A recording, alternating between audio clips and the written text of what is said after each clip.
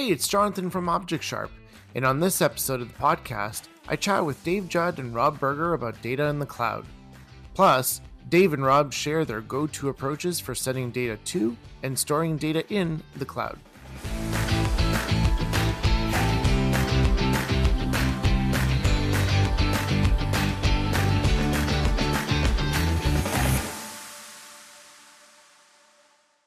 Welcome to the ObjectSharp podcast. Today in the studio with me, we have Dave. Welcome back, Dave. Hi, how's it going? Very good. Thanks for coming back. And we have Rob, who is actually here for the first time. So welcome, Rob. And you know what? Just because you are the newbie, so we're going to start with you. Why don't you just let everybody know who you are, what you do, and anything else that you'd want us to know about you. Sure. Hi, everyone. My name is Rob Berger. I'm a principal consultant at ObjectSharp working in the data practice. I've been working in IT and industry for the last 17 plus years. Anything from BA to design to architecture to down to the implementation and doing the coding.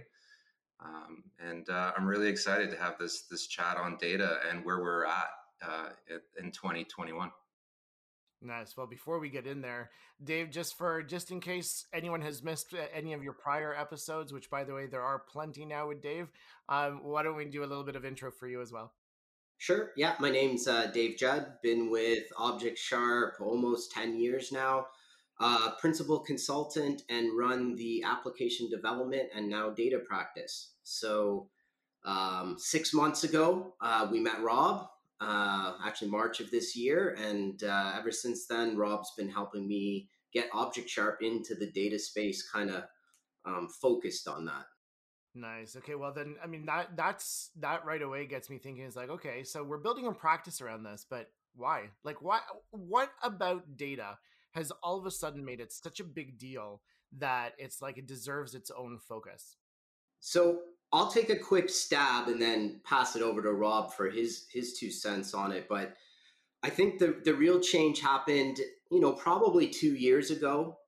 We started noticing our client base. We've been helping them build, cloud native applications for the last 5 years, and there was less a demand of that.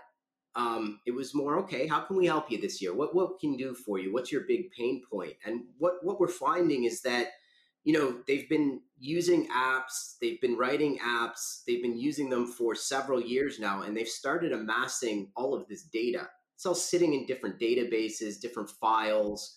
It might be third-party software, it might be stuff that they wrote themselves, and really business kept coming to them saying, it'd be great if we could compare this to this, or we could build a dashboard with this and this, right? And it was an ongoing theme that we started hearing. And we really weren't kind of tooled up to handle that situation. And that's when, again, about 18 months ago, we said, well, there's got to be tools for doing all of this. Big data is a thing. It's kind of come and gone. Like, what tooling do we need to start looking at? And that's kind of what led us to start the data practice. But I'm sure there's reasons why it's very prevalent now. Maybe, Rob, you want to talk to that as well. Yeah, maybe to add to that, I think in many ways it could be a function of where we are in the cloud maturity cycle. Many companies now, especially at the enterprise level, are either on the cloud, they're in their kind of second or third iteration of being on the cloud. Some are even multi-cloud. And so when you're on the cloud, the first thing is like, okay, I'm going to build some apps, but I need some data. I need my data. I've got all these on-prem systems in various forms and shapes and sizes. How do I get my data to the cloud? So I think now you've got a bit of a wave of that. And maybe second, I think you could think of it as a function of we've had the traditional data warehouses for a long time on-prem, and they have now manifested themselves even as cloud services, as these traditional companies put their stack in the cloud. But you also have, as Dave mentioned, that big data practice that has come from like 2010. It's matured. It's in a sense gone, but I think maybe a nicer way of looking at it is it's gotten a little older, and it's now moving onto the cloud and in a cloud native first approach. So I think when you think about those things, that's why data is important and relevant right now. So it sounds like it's more, I mean, all of those things are from a technical perspective. What about if we look at it from a business perspective? Like there's so much data right now. Like every system is producing data, right? So to me, I think about it as like, okay, so it's great, you have the tools to store it and stuff like that, but I'm assuming all of this data is generated and you want to, plow through the data and something to help businesses run, right? But like, what Yeah. about that?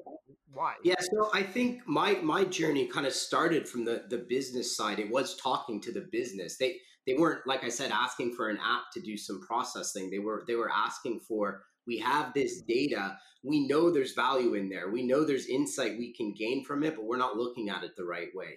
Then I think the other thing driving it, JR, is this buzzword of ML. Everyone wants to be doing AI and machine learning, but the truth is that not many people are ready for it. They want to be there. They want to start doing prediction. They want to start, being able to use machine learning to figure out what the right patterns are and to make themselves more efficient. But the first step is the data, and it's discovering what data you have and then processing it and putting in a format that you can start then using for, let's say, first historical reporting, but then predictive analysis. And that's kind of that's the drive behind the business side, is they think there's something in their data that they're missing, and it's scaring them. There's something there that, the secret sauce is there, right? And maybe it's to make them more efficient, but then more importantly, can they productize it? Is this data, is this information something that can make our customers better, right? And not, that's really the holy grail there, is being able to use your data to make a product to make other clients smarter. So yeah, Yeah. that's So what yeah.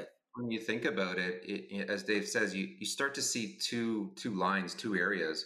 One where it's been a little bit more traditional with business intelligence, and I'm looking historically at my data, and I'm then, as a business leader, I'm making some sort of decision based on what I've learned. Hopefully, it's a good one, and that's how I operate. But then you see you have a lot of companies that started to adopt these machine learning practices and AI algorithms to not only have their systems generate the decisions for them in more of a predictive manner, but then they're taking that, and there's lots of examples of companies that then embed that into their actual product. Just think about the products that you use on a daily basis. In most of them, there are machine learning models running and providing you with the part of that service. And maybe another dimension of looking at it of, how does data help businesses? Well, you need to organize your data, and I think that's something there's plumbing. So when we say how does data help, it's really it's how do you organize your data so that you can operate efficiently, and I think that's something that's very important. I'm assuming when you say organized data, you don't mean like where do I put which data do I put in which database? No, it's more of, as you on the onset mentioned, that there's lots of data. These systems, these companies are generating more data than they traditionally may have, as their businesses grow, as their products develop, as they move into more of an IT side of maybe what was maybe paper-based or traditional. Think of an insurance company, for example. So there is an element of making sure that they know where their data is, what system it is, so some cataloging in a sense, if you will. And I think that's important aspect. It's not just about the insights; it's also about understanding your data. And we're going to get into that, I think, as we progress with our discussion. Well, I mean that's the question that comes right up front. Like as soon as you said that, I'm thinking, okay, so sure, I'm, me being the more traditional developer, or at least coming back from that background, I'm thinking when we say organize, it means this data goes here, this data goes here, and then somehow we got to go figure out how we connect all that together. But that's all fine and dandy. When you take it to this next level, is like, how do you even begin to understand what data you even have? Right, like Yeah, I know it from an application data, but to Dave's point, it's like nowadays it's more than just application data. So like what are some of the things that people are starting to think about, or that you guys advise clients to think about, just to start understanding the data? sure. So quick one. Again, it's back to tooling. Tooling is getting much smarter, and plugging Purview. That's Microsoft's new way of doing this. It's basically a cloud-based tool has a whole bunch of plugins. You can point it at all your different data sources, whether they be files, databases, open source databases, and it starts running scans and it starts analyzing all of the data inside and presenting it back to you in kind of a cohesive way where you understand, okay, these are the schemas in there. Here's where my classified data is. Here's where some private data might be, right? And then it starts, that's kind of step one. It's building out that catalog for you. And it's smart. It matures over time as you let these things run. Then it starts doing things like lineage. How is this data connected to that data? How did this data transform from here over into there? What's that process that did the transformation? It can start figuring that out as well, right?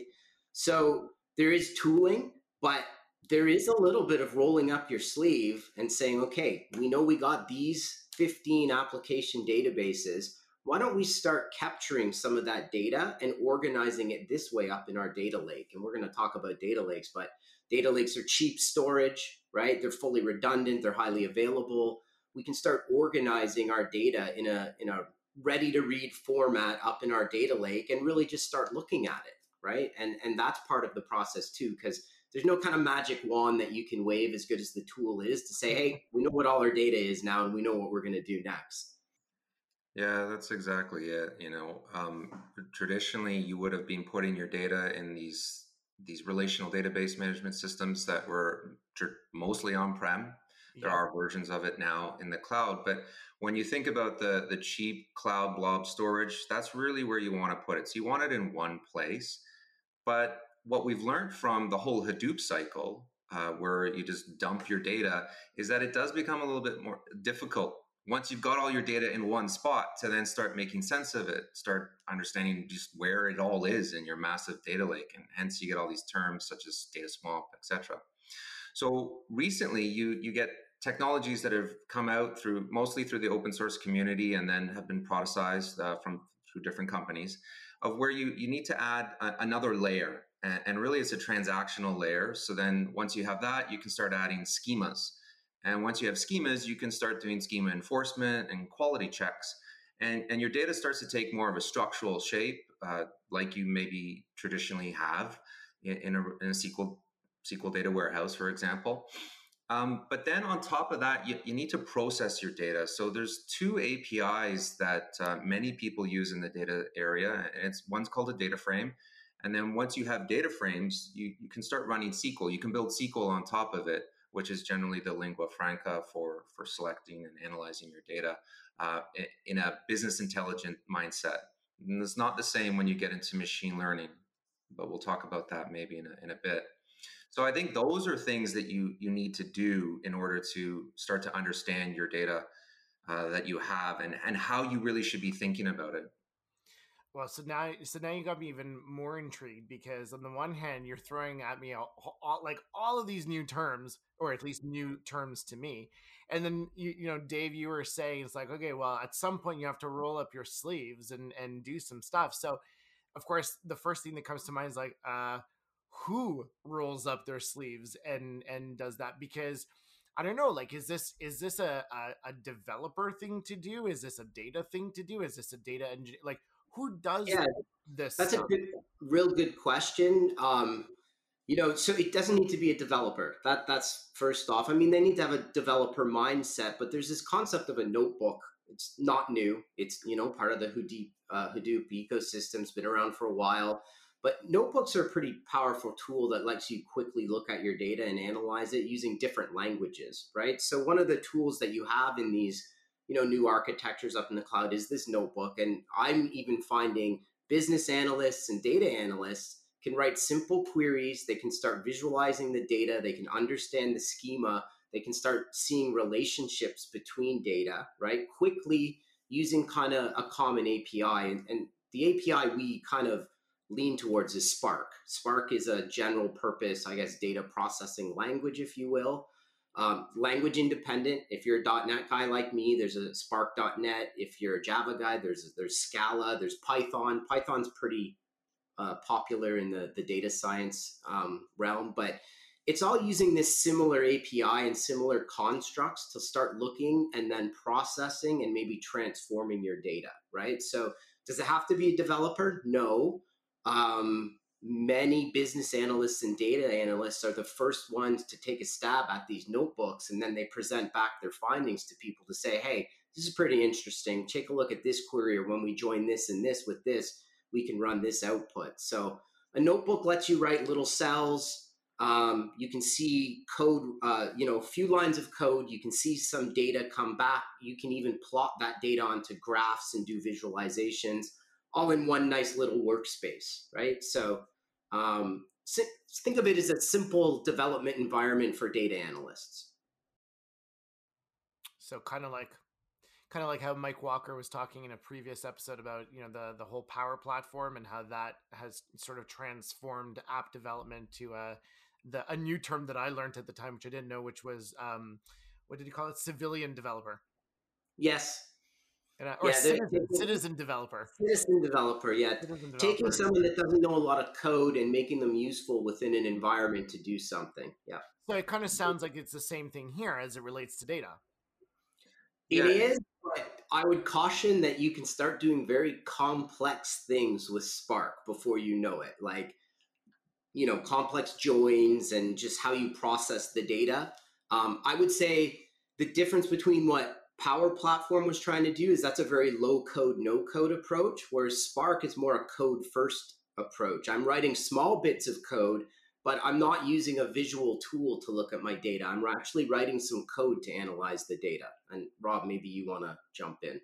Yeah, and again, so when we think about that data frame API, that abstraction that is well known mostly in the data science community, as Spark brings that to the fore and makes it as its foundational building block, not only can you then start building SQL on top of it, which is what they've done in Spark, which provides an approachable way to analyze the data for business analysts and data analysts. But that same data frame API then provides data scientists and people who are writing types of algorithms that are very recursive. And as they basically are trying to approach that statistical error and get more efficient about it, you can't really do that stuff with SQL.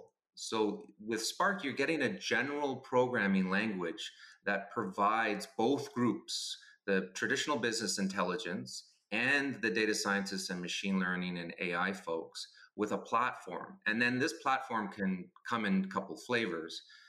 We see that there's Microsoft Synapse, for example. You have Databricks, which is really setting the forefront of what this notebook environment is like. And you have some open source flavors as well. But that's not to say that when you're productionizing some of these things that you're going to productionize the notebook. You can fall back into, putting it into a jar and doing more of a traditional modular way of deploying your code. I think notebooks is always kind of your first step, JR. You kind of use it, you explore your data, you figure it out.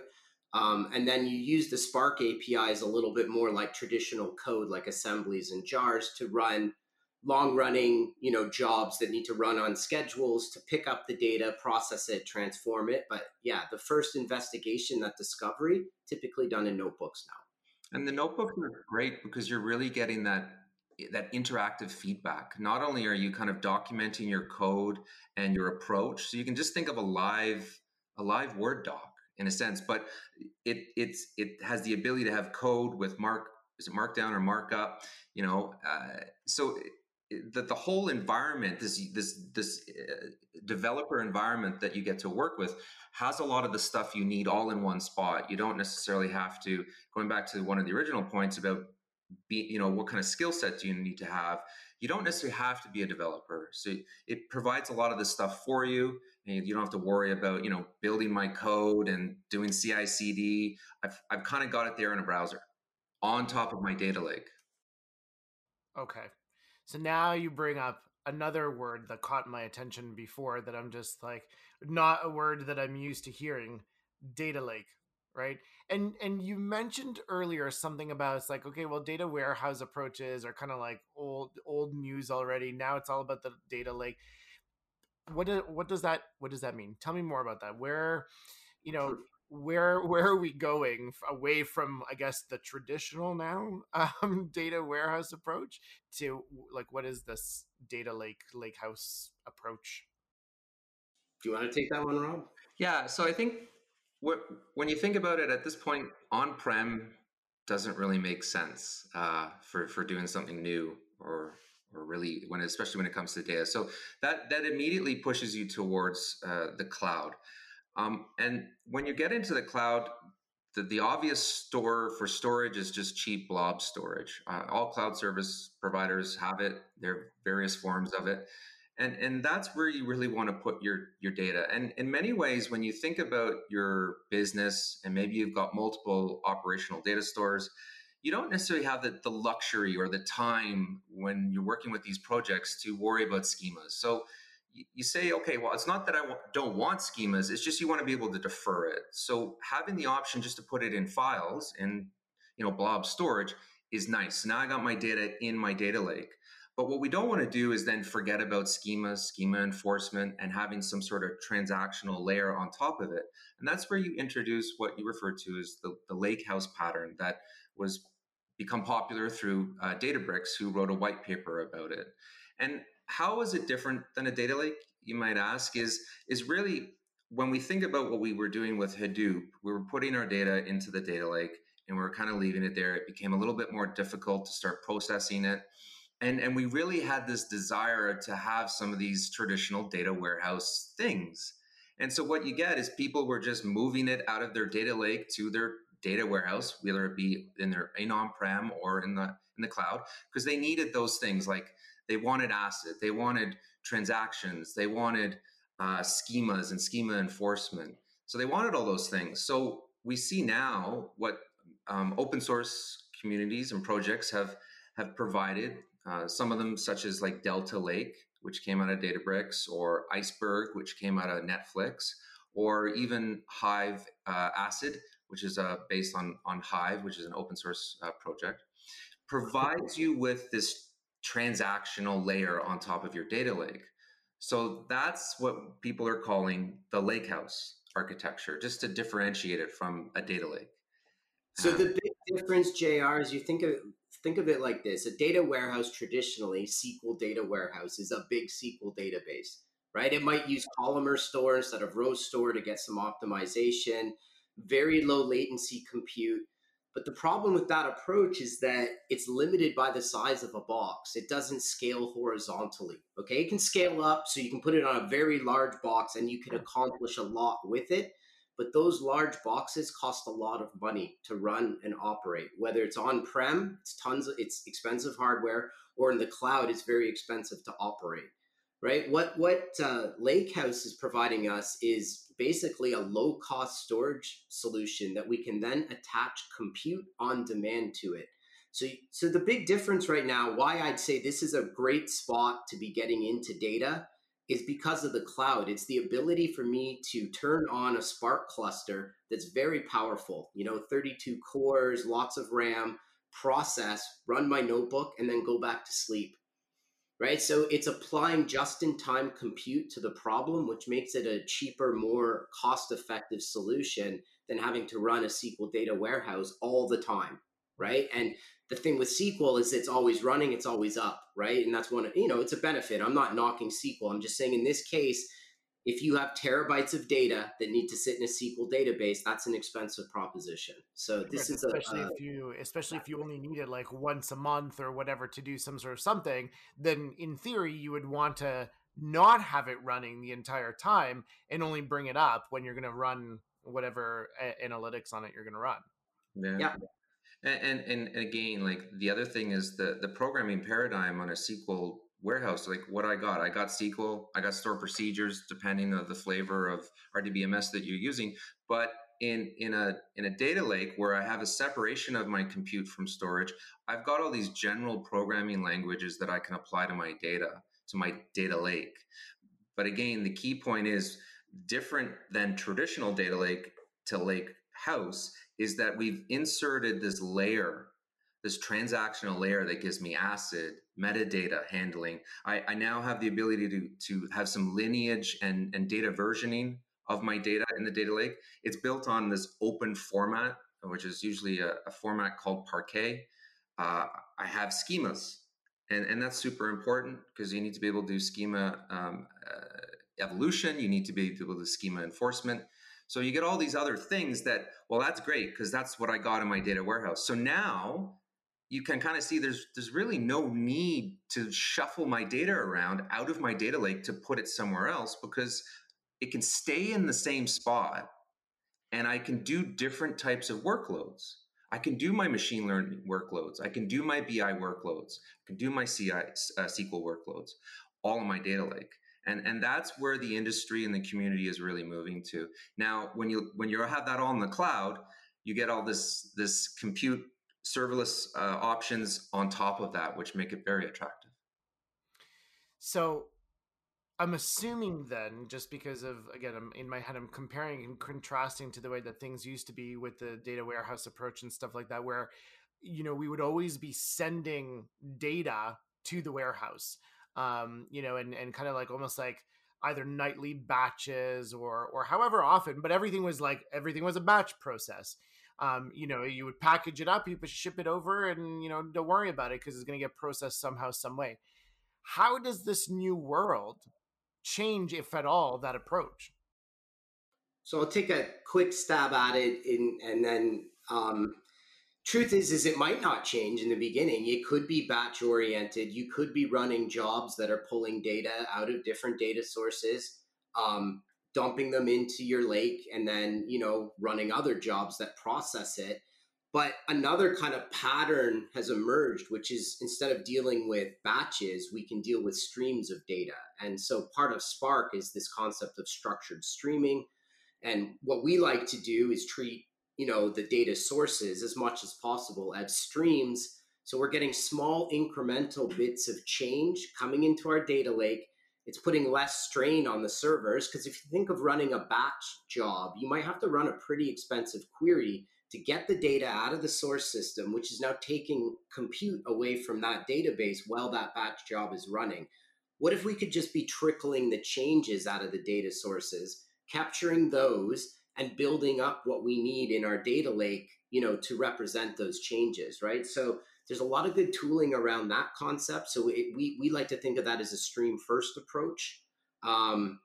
Files, you're not getting away with files. Business is still done on files, but we can treat files as streams as well. You open it up, well, what's inside a file? It's a stream of data, right? So we can apply that stream paradigm to files, to databases, and that's an emerging pattern that we're seeing. It's got two main benefits. One, less compute on the data source itself, and two, your data in your lake is very fresh and very current. Right? You can often do real-time dashboarding with it. It's not delayed. You just mentioned, what if I run my batch job every night? Well, your dashboard's not going to be up to date till the next morning then, right? Right. Whereas Right, this which stream technically we've all approach, gotten accustomed to, because that's the way things used to work. yeah, and you've often seen this is only accurate up to the last 15 minutes displayed up on top, right? So those sorts of problems can start going away, and you can do what's called real-time dashboarding, which is built right into Power BI now. So this stream approach really lends itself well to that. Yeah. When you start thinking of everything as a stream, you get all those benefits that Dave mentioned, but there's other benefits too. When you think operationally of managing, shuffling files, batch files, whether they be hourly, daily, weekly, or monthly, there's definitely a dependency that probably in many cases exists in the target system as it's doing the processing. It's feeding from 5 systems. System A is late, so system B can't start. So we may have system B's file, but I can't start processing because there's a dependency on system A. And then you have to deal with late data and moving this data and that data. So there's this huge operational overhead that exists when you're shuffling data around with batch files. If you hook into all those systems and you start to treat them as a stream, a lot of those problems actually just disappear. And when you get into that mindset, that paradigm of a stream first approach, and you start building your processes like that, it may still be late. System A is still late, but it's okay because when it comes in, your stream will handle it. It's not like you have to, there's not this manual intervention that potentially can be required in a batch system. The other thing that's really interesting is when you think about it of system to system, traditionally there's also an API RESTful approach, but it's very request driven. When you introduce a messaging layer such as Confluent Kafka or even open source Kafka or some of the other Event Hub from Microsoft, for example, these messaging layers offer a nice way to decouple the ingestion and consumption. So producers and consumers of data, sources and sinks of data. And that's nice because it becomes pull driven. So when a process has the option, so maybe I'm a process that works very fast. And so I can pull the data as much as I want. Whereas another system may be very slow. So it may pull the same data just at a slower rate. That model and that pattern, you can't really do with an API kind of request driven process. The other thing is when you think about batches, it gets quite complicated and cumbersome when you're trying to you split the batch out and now you're both consuming the file and now you've kind of got dual compute going on. It's much nicer when you have a messaging layer separating this. So as Dave was mentioning, we like to introduce that. One of the patterns we really like is a change data capture pattern, or known as a CDC pattern. And this is instead of writing a SQL JDBC script or procedure or using some ETL tool to extract your data out of your database, we go in through the database logs and we capture this log changes. So those are the changes that are occurring on the database, the insert, updates, deletes, even alters. And we read the logs. And as this data, as Dave said, incrementally comes in, we're consuming it into a messaging layer. And that gives us a nice buffer and a decoupling. And then there's processes that just are consumers of that messaging layer. And some may consume because they're trying to replicate the source system table in the data lake. Others may just be looking for fraud. And they don't care about recreating the table. They're just looking through the messages. They're looking for something specific, or they're applying a machine learning model to it, or even more of a simple, business rule approach to finding fraud or something like that. So that's what you were meaning before when you said you're gonna hook into systems, right? You're in this case you're hooking into those database logs and then using that to push it onto the messaging layers. So of course that then answers my question of, or maybe there's more to it. What if anything needs to change on the source side itself, like the thing that is creating the data? Because it sounds like if you're just hooking into the database logs, I technically don't need to change where the thing that creates the data, or should I? Like, what do we do Yeah. about that? Yeah, so that's really interesting, and so when you think about the schemas that are in the database, here's another benefit.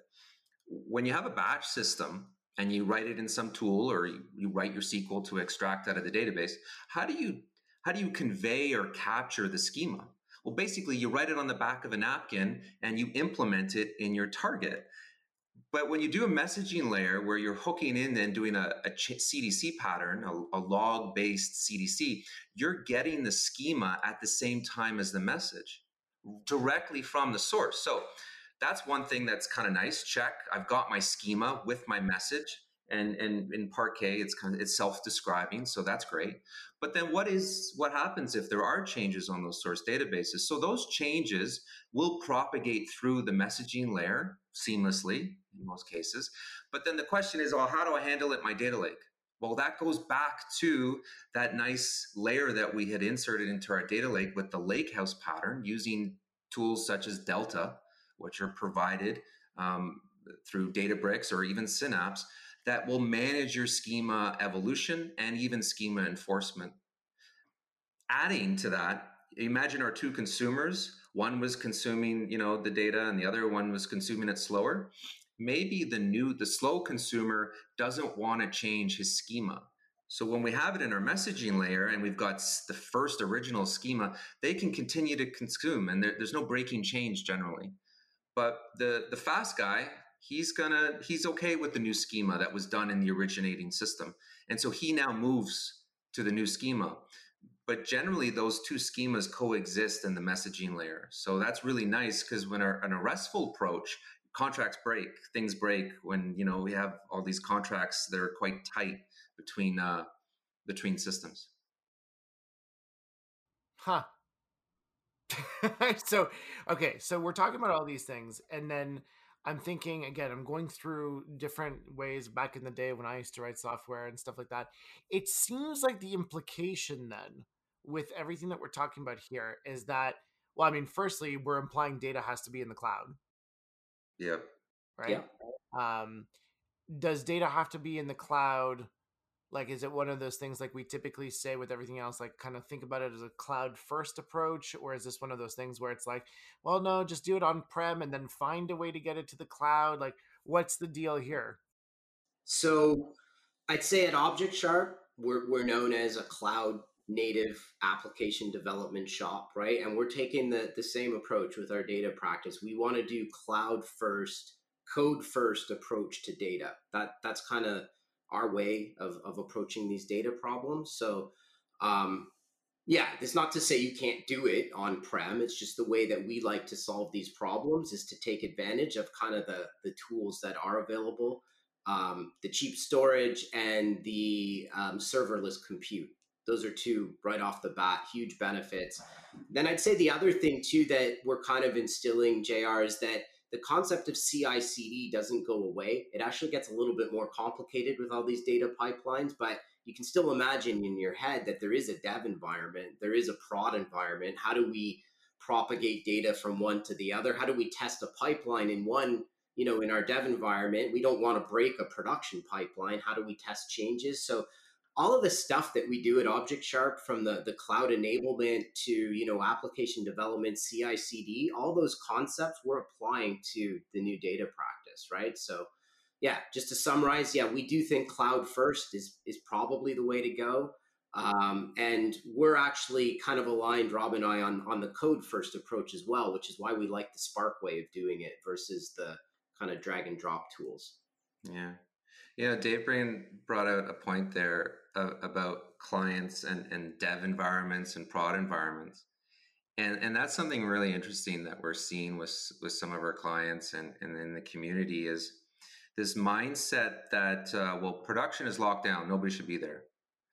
But if you go to a data analyst, or somebody who's responsible for analyzing the data, or a data scientist who's responsible for generating models that will be, have some predictive capability, either to help somebody make a decision or to embed in a system and make the decision for us, like, this is fraud.